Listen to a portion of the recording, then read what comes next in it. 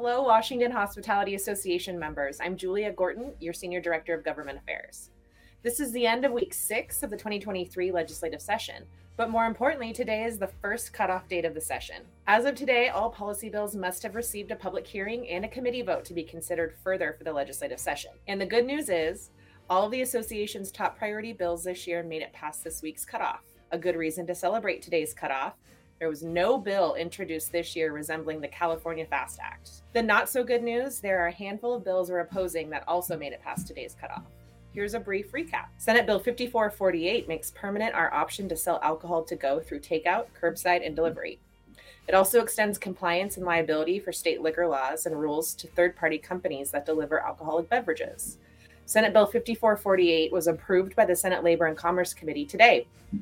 The House companion bill, House Bill 1375, was approved by the Regulated Substances and Gaming Committee on Tuesday.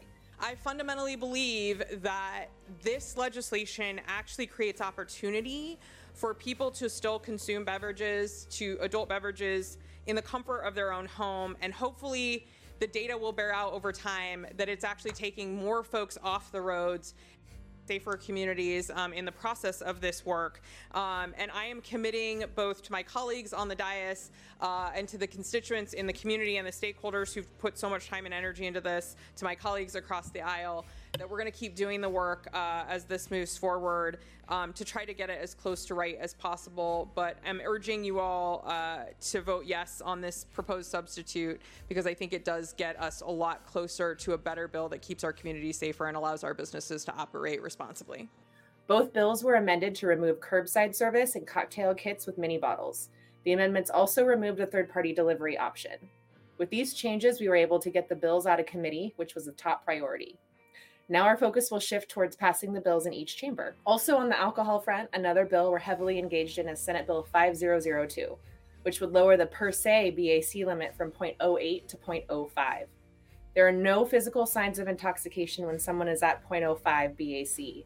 This creates serious concerns for our industry if servers and liquor license holders can be held liable for consequences resulting in overservice. We have an active action alert in place on our Hill Climb website.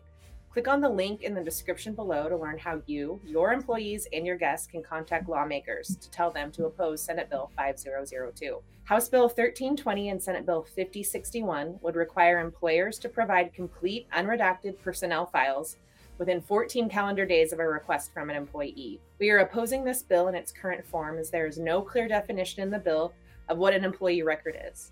The 14 days is not a reasonable turnaround time for employers, and the bill creates a private right of action. We are working with the bill sponsors on amendments around these issues of concern. We'll keep you posted if there are any new developments. Next week, the fiscal committees will be busy passing bills until the next key cutoff date, which is February 24th.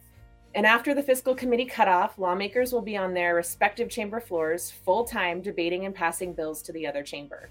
We'll be working to secure votes on our priority bills and ensure they get a spot on the floor calendar. That's all for this week. Don't forget to visit our Action Center to learn how you can help stop Senate Bill 5002 from becoming law. You can reach us at statega@wahospitality.org if you have any questions about these bills or any other bills we're working on this session.